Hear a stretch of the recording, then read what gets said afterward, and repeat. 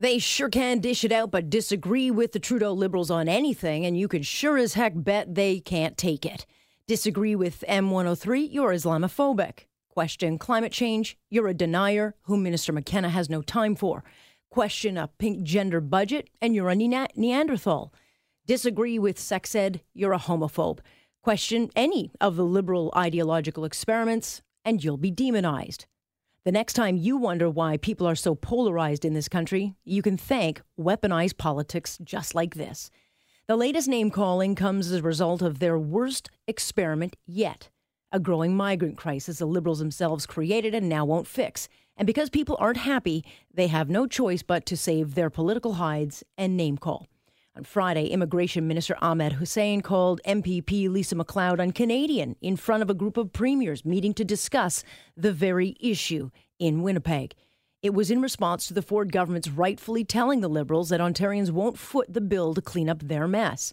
So Hussein belittled Minister MacLeod, and instead of doing the right thing and stepping it back, the most senior member of the Prime Minister's office doubled down, going even further, tweeting, quote, "Enough is enough. It's time to stand up to this divisive fear-mongering about asylum seekers. Let's not allow the alt-right to do here what they're doing elsewhere." So not only is MacLeod un-Canadian, this 5-time nominated MPP is alt-right? Are you kidding me? 70% of Canadians polled happen to agree with Lisa MacLeod on this issue, and that the Liberals' handling of the migrant issue, most don't believe they have a plan. Gerald Butts also just called all of these people alt-right. In case you don't know, alt-right is a hateful group that believes in white supremacy, anti-Semitism, and neo-Nazism. It's the most widely abused term now thrown around, and it's being directed at a majority of Canadians who simply disagree with how this party is handling a crisis of their own making. And it's not the first time Butts has name-called. He called those who laughed at Justin Trudeau's people-kind comment Nazis. Can you imagine?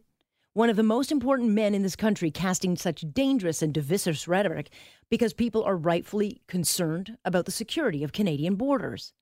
A Toronto Star report over the weekend declared immigration and refugee board staff say staff are being so overworked and have reached the point of frustration because there's no plan. Claims have spiked by 241%, most of that because they're flowing across the fields. And the number is expected to surge again. Are they also alt-right?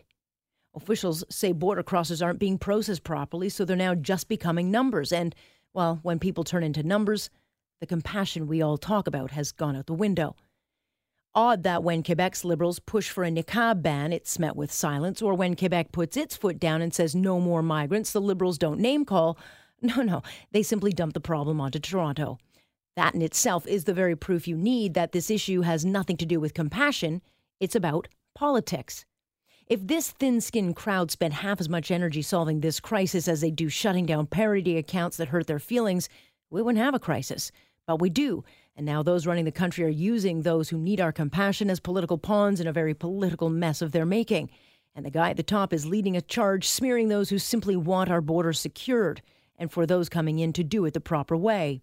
It seems the Sunny Ways group running the country now use the very mean-spirited tactics they say cost Stephen Harper power.